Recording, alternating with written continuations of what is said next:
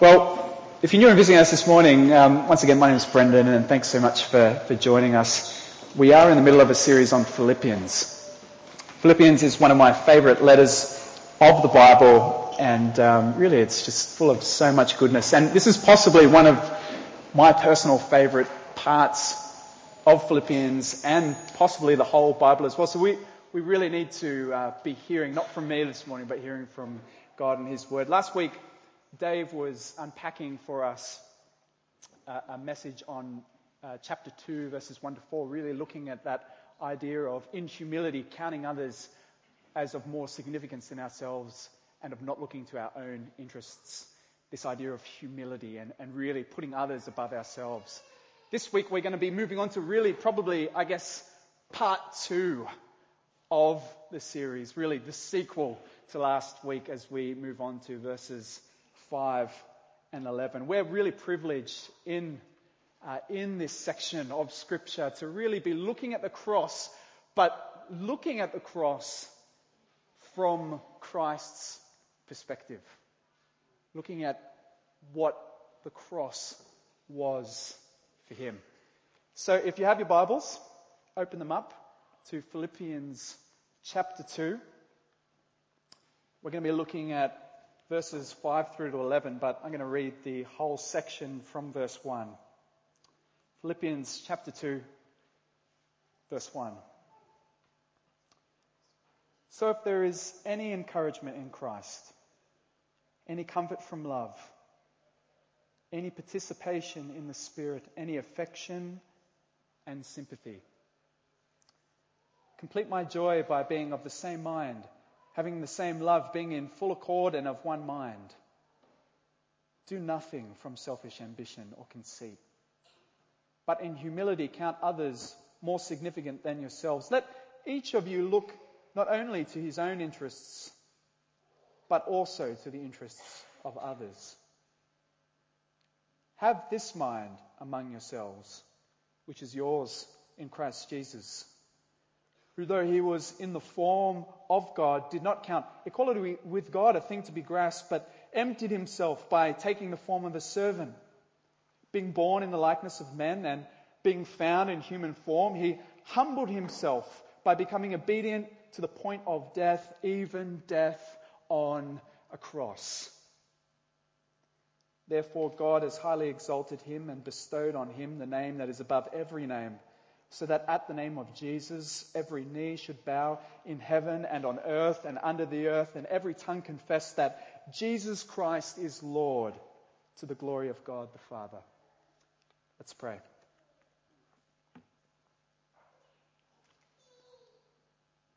Lord, we are humbled as we consider your cross and all you've done for us at the cross.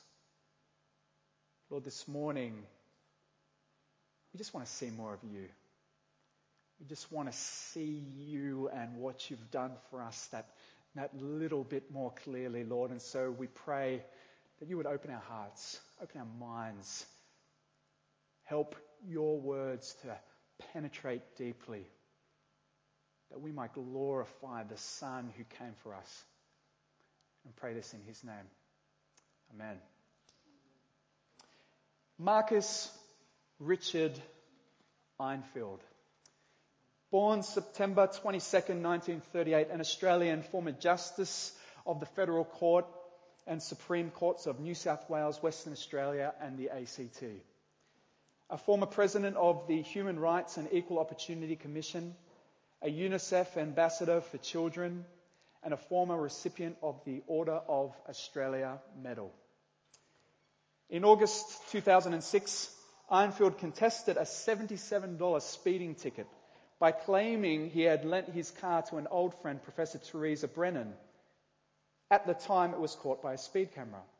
He gave evidence under oath in the local court, and he also signed a statutory declaration to that effect. However, it was later revealed that Professor Brennan had been killed in a road accident in the United States in February 2003, and that Einfield was aware of it. On March 29, 2007, Einfield was arrested by the New South Wales Police and was charged with 13 offences, including perjury, perverting the course of justice, and making and using false statutory declarations. Ironfield's public life came to an end in 2009 when he became the first Australian former Supreme Court judge to be imprisoned. He was sentenced to 3 years in prison for perjury and for attempting to pervert the course of justice. He was removed as a barrister in New South Wales. His Order of Australia medal was rescinded, and since removed completely from the public life. It's an amazing fall from grace. It's the story of a man who was once at the pinnacle of our society's elite, and yet in such a short period of time has been absolutely humbled. Well, today we're talking about humility. Humility, it means literally bringing low. In Christian circles, I think we kind of like to talk about humility, but we kind of made it kind of this glossy, distinguished Christian compliment, really. You know, we talk about someone and go, oh, look at him, such a humble guy, such a humble person. But do we really understand what we're talking about when we speak this way? You know, the root word in Latin where humility comes from is humus. It means earth or dirt. It literally means to lose status from a position of high status to be taken down into the dirt. It's the same origin as the word humiliate. I mean, put up your hand if you enjoy being humiliated. I know I certainly don't. And bucks parties really are an excellent opportunity to be humiliated, and mine was just last week. The guys made me, it was thankfully rather tame, but the guys made me dress up in 5 different onesies and pose with nothing but Speedos on and call out in public, I am the lover, and do squats at random intervals. I must have done about 1,000 squats throughout the day. But, this is nothing compared to what we're talking about. You know what? Me being humiliated at my bucks party is probably good for me because I'm a proud guy. Humility. Today we're looking at a passage in Philippians in a message I've entitled Humble God. And really there's one main point that I really want to be hammering on today that really sums up the essence of this passage that we're going to be looking at. And I've kind of borrowed it from my friend Jeff Purswell. And that one point is that Jesus Christ's humility is the model and the motivation for our humility. Jesus Christ's humility is the model and the motivation for our humility. And I've got 2 points for those that take notes that we'll be looking at: our model and our motivation. Well, let's get stuck into our passage, our model. But before we do get stuck into this first point, our model, I want to just paint something of context about what's going on in the letter. Paul is writing to the Philippians, you'll remember, from Rome in prison. And he's heard about the situation in Philippi from his dear friend Epaphroditus, who is a Philippian. He's from Philippi and has come to help Paul. Paul has heard that in Philippi there's been opposition from outside of the church. The Roman Empire, there's been persecution, there's Jews that are opposing them, but there's also opposition from within the church. There's opposition from within the church. There's divisiveness and ambition and people that are grumbling, people that are not satisfied. And so he's writing to them to encourage them and to equip them by saying, look guys, we're having the same problem as each other. We're going through the same things as each other, he says in chapter 1, verse 30. And what should they do in response? Well, he calls them, he says, guys, I want you to live in a manner worthy of the gospel. I want you to live in a way that demonstrates the truth of the gospel. Well, how is this? I want you to live with humility. I want you guys to count others as more significant than yourselves. I want you to look to the interests of others. He says these verses that we looked at last week, do nothing from selfish ambition or conceit, but in humility count others as more significant than yourselves.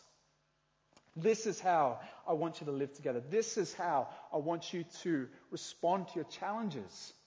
I want you to live with humility. I think it's so easy to just give lip service to being humble. Say, oh yeah, I'm going to be humble. But the reality is living with humility is extremely difficult. It is extremely hard. I was thinking about this during the week. I was thinking about at work, a situation.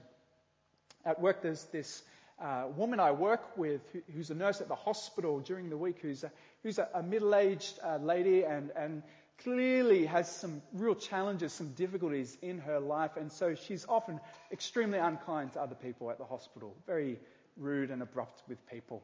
And I can remember one time sitting at my desk. There's computers lined up that we use them to write patient notes, and typing up notes, and there's all these other computers free. And she comes up to me and says, "Brendan, get off that computer, I need it."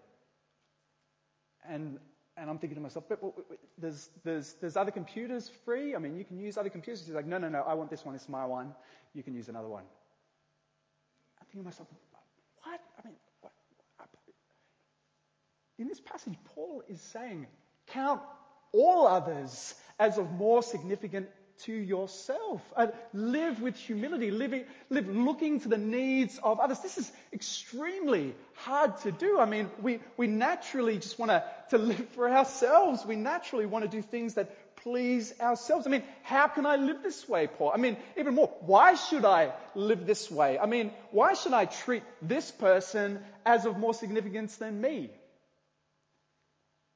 Paul says, I want to show you what this looks like. I want to explain to you what it looks like to count others as of more significance than yourself. And to do that, Paul is so determined to show us what that looks like that he spends the rest of the chapter pretty much doing this. He gives us 4 examples of people living this way. First of all, in our passage, he gives us the example of Christ himself.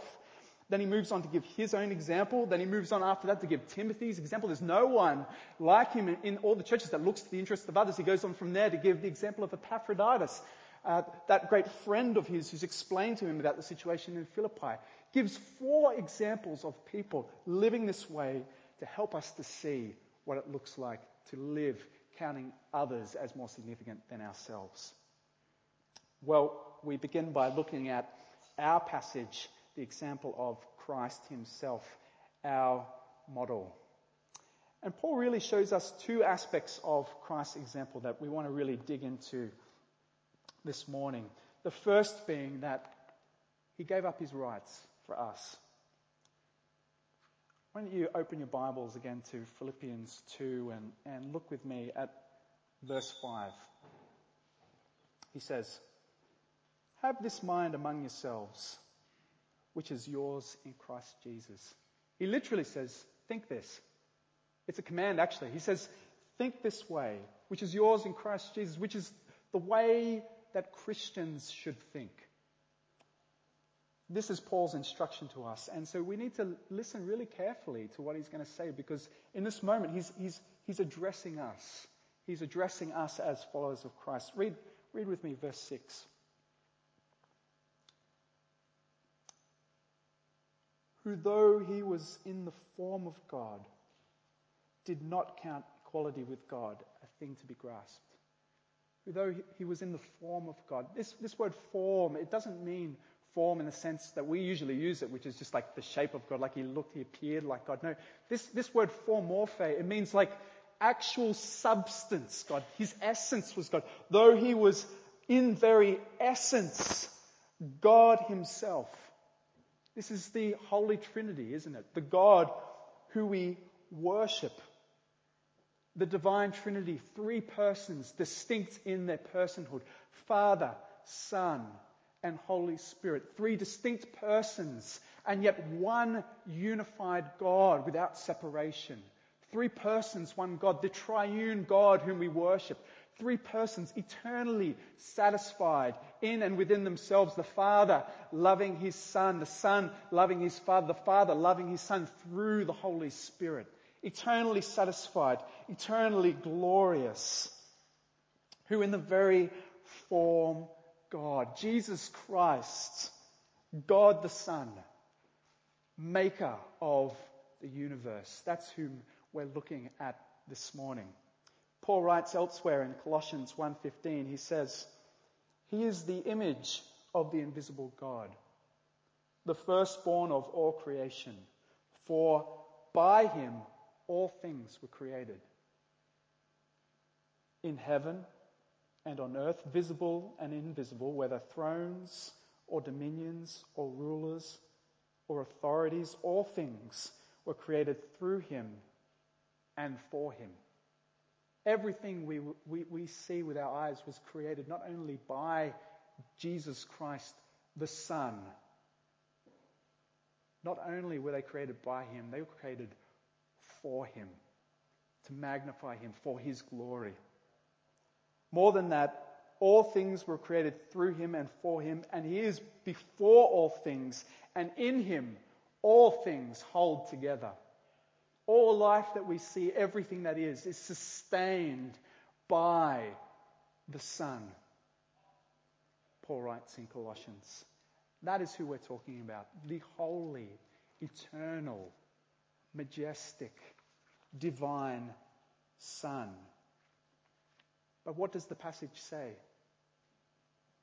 It says, though he was in the form of God, he did not count equality with God a thing to be grasped. A thing to be grasped. It means a thing to be taken for your own advantage. A thing to be used for your own benefit. Something to use for your own personal gain. All the power that holds the universe together in his grasp, and yet he did not count it as something to use for his own advantage. Isn't that amazing? I mean, it gives new meaning to what was happening in the temptation in the wilderness, where the devil tempts him and says, if you're truly the Son of God, speak to those stones and turn them into bread. And Jesus says, I tell you the truth, it's written, man shall not live by bread alone, but by every word that comes from God. Well, why did he do that? Because he did not count equality with God a thing to be used for his own advantage. I mean, imagine the power of Christ. That he could make stones into bread with just a thought. That he could calm seas with just a whisper. That he could raise the dead, or level mountains, or destroy whole nations, or build whole cities, or form new galaxies with a single word. Consider his power. Consider his might, that the whole of the earth and all of life sustained by him. That he could have manifested his glory to the whole earth in an instant, and every knee and every tongue would confess, would agree that he is Lord of all in a moment with a word. But he did not count equality with God a thing to be grasped, a thing to be used for his advantage. But he gave up his rights. Verse 7, read with me. He did not count equality with God a thing to be grasped, but emptied himself. He emptied himself. It means he made himself a nobody. Who here wants to be a nobody? I mean, who here wants to be someone who never receives praise or thanks for the things that you've done or the person you are? Who wants to be like that? I mean, we often say quite the contrary. We say, I deserve better than this. I deserve to be treated much better than this. I deserve to be thanked for what I've done for you. That's how we speak. And yet we come to the example of our God himself, our humble God who though he was form of God, he did not count equality with God, I think, to be used for his advantage, but he made himself a nobody. He emptied himself. He made himself nothing. He laid down all the glory of being the eternal Son. Well, how did he do it? 2 ways. Let's keep reading. But he emptied himself by taking the form of a servant, being born in the likeness of men. He emptied himself by becoming a man, by putting on flesh. I mean, this is profound mystery. This is the theological deep end that we're jumping off into now. This is such a mystery. The creator of the universe coming as a man. I mean, think with me for a moment. Imagine a potter making himself into a pot. Or imagine a builder making himself into a bathroom sink.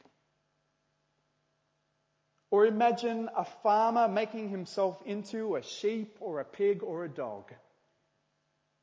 I mean, it's inconceivable. It's mind-bending. It's the God become man forever, for all eternity.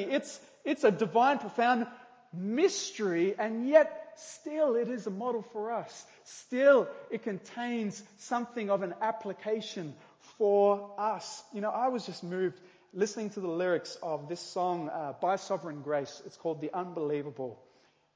On this very topic, it says this song. Who could have ever known the depths of the mystery of your grace? Though our minds can't take it in, our hearts are filled with praise. God has come to dwell with us. Even though we can't fully comprehend what it is that God himself would come as a man for us, our hearts are filled with praise for him and all he's done. Well, he was found by people to be a man. He was come as a man. Verse 8a, and it says, and being found in human form. That is, that people, when they met him, found him just to be a regular guy. You know, if you would have met Christ during his ministry, during his time on earth, you wouldn't have thought anything of him at all. He was just a regular guy. You could have shaken his hand. You could have given him a hug. He was a regular guy with regular guy smells and everything. He was a regular person just like you and me. Nothing particular about him or about his look that we should have desired him, it says in Isaiah. In fact, he was born of a virgin into squalor. And so people simply did not believe it. They did not believe he was who he said he was. In John 8:41, the Pharisees, they accused him. They said, you know, we weren't born of sexual immorality, meaning to say, you were born of sexual immorality. They say to him, is this not Jesus, the son of Joseph, whose father and mother we know? I mean, how does he say, I come from heaven? We do not believe him. We know who you are. We know where you come from. You're from just down the road. And I think it's so easy to look on and say, if we would have met Christ, we would have thought differently. And the truth is, we would have been just like them. Because he was a regular man. He was found to be a man. He was fully God and fully man. And yet there he stands. God himself. The one through whom all creation holds together. Born as a man. Yet not just born as a man. There's more than that. The second way he gave up his rights is by taking the form of a servant. Let's read the passage again. But he emptied himself by taking the form of a servant and being born in the likeness of men. That word servant, it's actually the word slave. taking the form of a slave. It's not enough that he should come as a man. He came as a slave. Think about the leaders of our world, whether they be political or business or the social elite. How do they come? Come with flash cars, with private jets, with brand name clothing, with lavish parties and holidays, with beautiful homes on beautiful beaches filled with beautiful people. How does our Maker come? How does the author of life come? How does the ruler of the universe, the one for whom the stars in the sky wait with bated breath, how does he come? He comes as a slave. He comes as the lowest of the low, the property of another. You know, a slave was someone who often due to poverty had sold their own possessions such to the extent they had to sell their very own lives to repay a debt. A slave was someone who had no rights whatsoever. A slave was someone who had given up their rights completely. But if the humiliation only ended here, it goes even further. Our second point, he gave his life to serve. Read with me verse 8 again. And being found in human form, he humbled himself by becoming obedient to the point of death. What an unspeakable truth is that? Not only should the King of Glory be humbled as a man, humbled as a slave, but he should come to die. But it wasn't enough for him to come simply to die. He came to die by death on a cross. You know, Cicero, the famous Roman statesman, describes it as the most cruel and disgusting penalty and the most extreme penalty. You know, if you were crucified, you would be beaten, you would be mocked, you would be stripped naked, you would be nailed to a cross with nails through your wrists and through your ankles and lifted up just above the ground, and there you would hang, unable to wipe the sweat or bugs from your face. You would slowly suffocate over days in agony. And there he hangs. Hanging, dying, the author of life for us. Now Isaiah 53:12 says this, and it's hard not to read this passage into what he says. He says, therefore I will divide with him, Isaiah 53:12, therefore I will divide with him a portion with the many, and he shall divide the spoil with the strong, because he poured out his soul to death and was numbered with the transgressors. Yet he bore the sin of many and makes intercession for the transgressors. Friends, he poured out his soul for us unto death, and yet it was not an accident. Yet it was not in vain, because he bore the sins of many.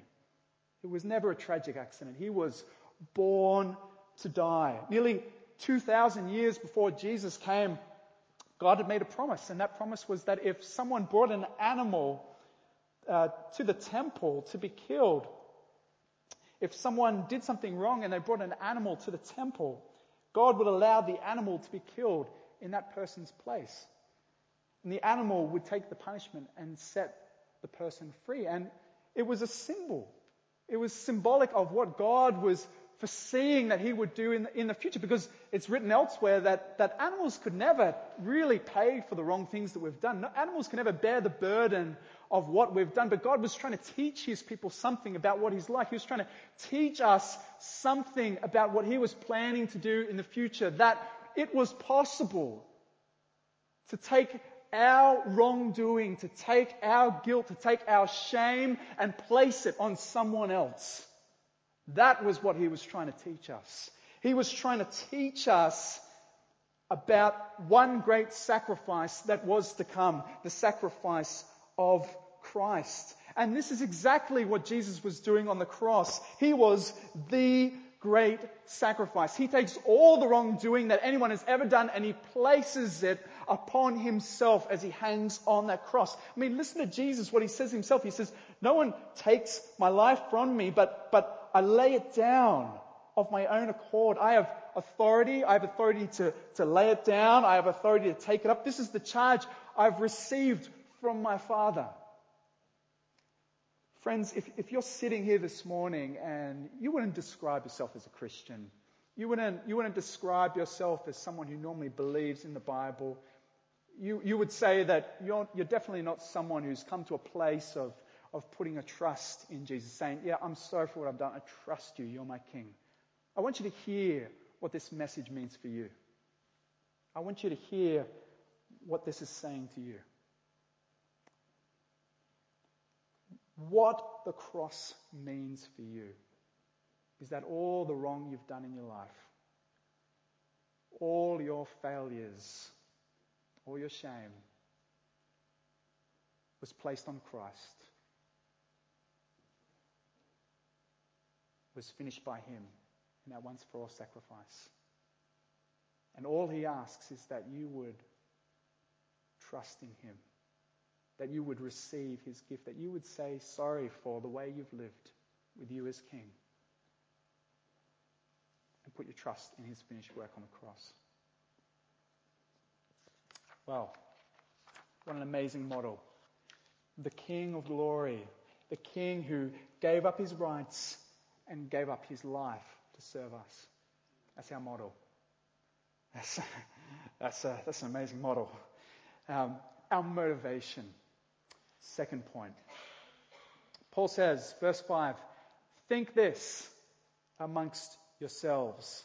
This is massive. He says, I want you to think like this. I want you to think like Christ. I want you to look at his example and make that your thinking amongst yourselves as you go about life. This is huge. The Christ who didn't use his divinity to his advantage, but laid his life down for his people. I mean, massive. But how does it motivate us? That's the question I want to address. How does it motivate us? I want you to see that, I believe, like glasses, motivates us by helping us to see the world. You see, I wear glasses and I hate wearing glasses. Dave said earlier today that from the front he can see you all and what you're doing. Without my glasses, I can't see you and what you're doing. Not at all. I don't know who you are. And I have this awkward problem of greeting people and waving to people who I don't actually know, and then moving on by people who I do actually know, and not even being able to read you know when you go to Macca's and you get the menu up the top, so I just stick to my usual options because I can't actually read the board, because I'm proud. I hate wearing glasses, and yet I believe Christ's example for us is like a pair of glasses that help us to see the world. Help us to see the past, the present, and the future. Help us and motivate us as we see him clearly, see the world through these glasses of his example. Motivate us to be humble. So, first of all, first area of motivation, I believe, is that we can see the past. We can properly see the past. Just as we were talking before, our past and the wrongs we've committed. We see ourselves and forgiveness to be found at the cross. Just as we were sharing before in the time of singing that brilliant John Stott quote, how when we look at the cross and we look at Christ there, we can't help but see ourselves there. That it was our sin that put him there. And that brings us down to signs, that humbles us as we consider our past sins and how we've placed Christ on that cross. But it's not just that our sin put him there, it's that all our sin is there as well. I just want to pause just for a moment and And I want to ask you to think of the dirtiest, most shameful sin you have ever committed. Think about that thought for a moment. Think about it. It's there on the cross. It's there at Calvary, paid in full. If God could forgive you of murdering his son, he can forgive you of anything. If God can forgive you of causing his son to be crucified for you, there is nothing that is outside his power of forgiveness. There's nothing outside the power of the cross. Nothing motivates us to be humble more than rightly seeing the past. Well, it's not just seeing the past, it's also Christ's example, his model for us. Helps us see the present as well. I mean, there's so many ways we could apply what Paul is teaching here, but Christ's example, the primary application of Christ's example in this context is about relationships. It's about unity. He's addressing a church that's struggling to be united. There's divisions, there's people grumbling, there's people upset, there's people that have been injured. And you can almost imagine them saying to Paul, they're saying to him, they're saying, Paul, I understand what you're saying, but if you knew about the way in which I've been wronged by this person, if you knew the way in which I've been neglected and feel so alone, how people have failed to visit me and love me.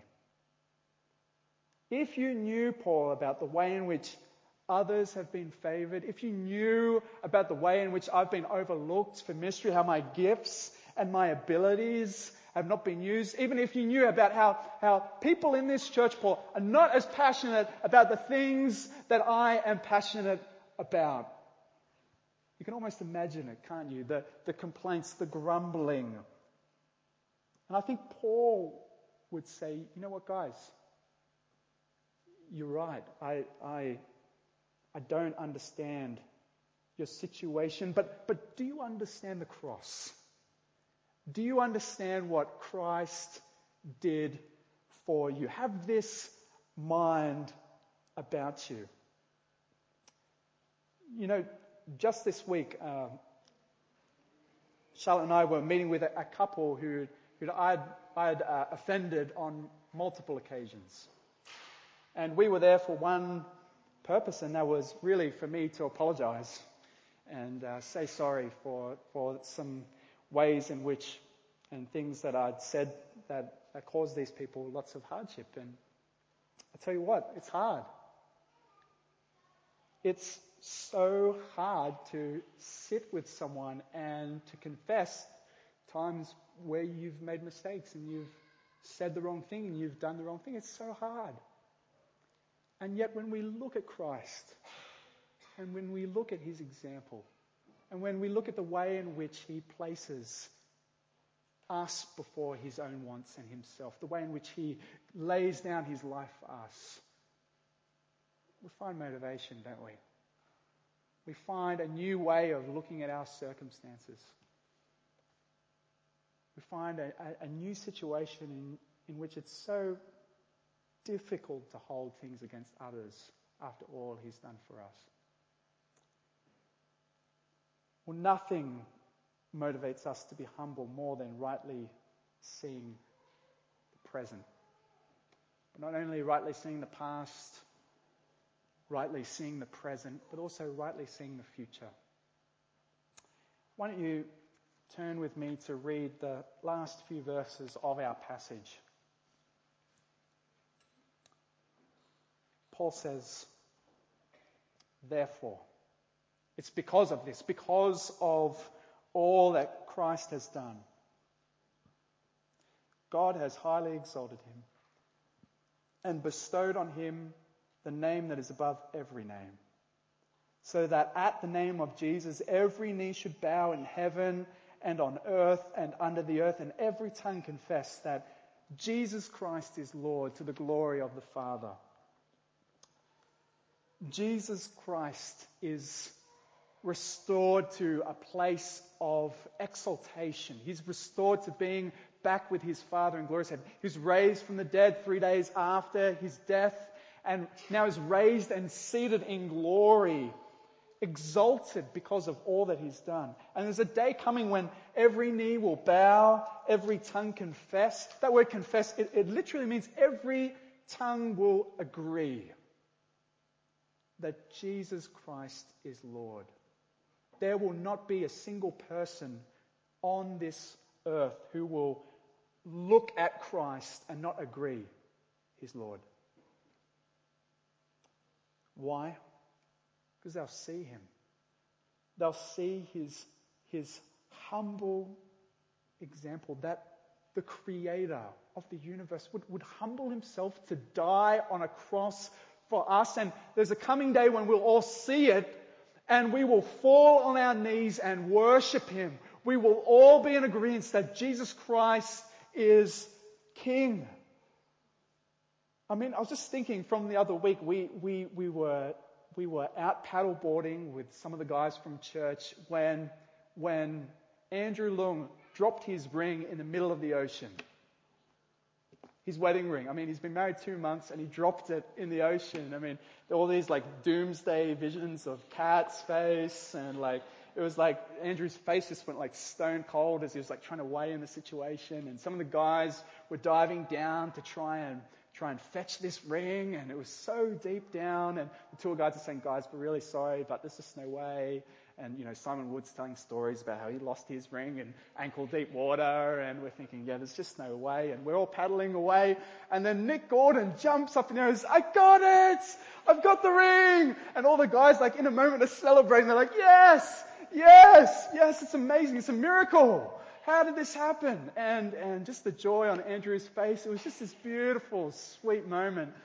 But friends, this does not even come close to comparing the joy and celebration on that day in the future when every knee bows and sees our humble King and all he's done and agrees in all agreements. The whole earth says, yes, he's Lord. Yes, he's glorious. His humility, his humble example is glorious. And we praise him and we praise him and we worship him forever and forever and forever. That day is coming.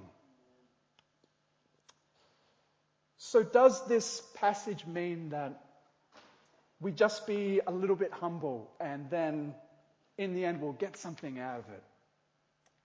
Is that what it's saying?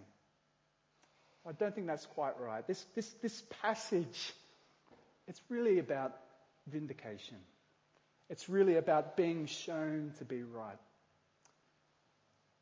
You know, I was thinking about it, and it's just as though you went to the beach and you came to the beach excited to go for a swim, and you saw a big sign saying beach closed due to rough conditions.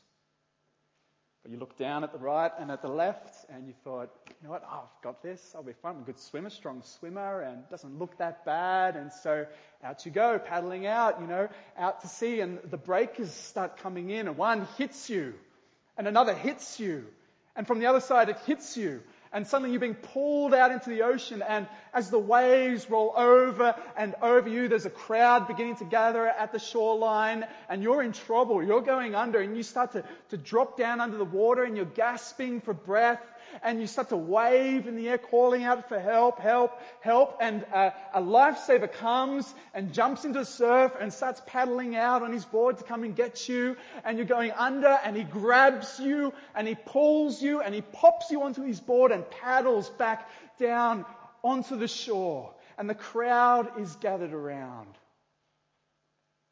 Now let me ask you a question.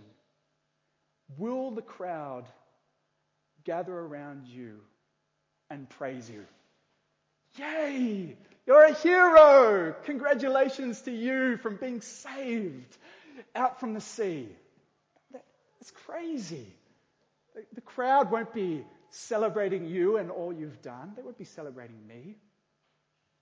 That person's a fool. That person is a foolish person for not paying attention to the signs. They will praise the Savior. They will praise the Lifesaver. It's not primarily that we'll be praised, but that we'll be with the one who's worthy of praise. Jesus says, whoever exalts himself will be humbled, and whoever humbles himself will be exalted. Humbly admit your failures. Receive his gift. And you will be exalted with him for all eternity. Well, seeing the future is so important when it comes to humility. Because humility, friends, requires trust. When you humble yourself before a colleague at work, or before a child, or before a parent or a friend or a spouse or a neighbor, it requires trust that God will help you, that the wrongs against you, that they won't be forgotten by him. It requires trust that things will be put right, that you will be one day exalted with him. It requires trust that the humble example of Christ will be one day true of you. Friends, nothing motivates us to be humble more than rightly seeing the past, seeing the present, and seeing the future in light of the cross. Christ's example, he gave up his life to serve us. It's so amazing, isn't it? It's so incredible. And there's something so motivating about it as it really just helps us to see our lives and the world just that bit more clearly. So let me conclude by way of an exhortation. Let's give ourselves to being more like Christ in all things. Let's allow the humility of Christ to be our model and our motivation for our humility. Why don't you join with me in praying? Lord, we come before your cross, and we are humbled that you, the one through whom all things hold together, the one who made us, the one who knows us, the one who is blameless, the one who is infinitely worthy of praise, the one who was eternally with his glorious Father in heaven, would come humbled, but not just humbled as a man, but humbled as a slave.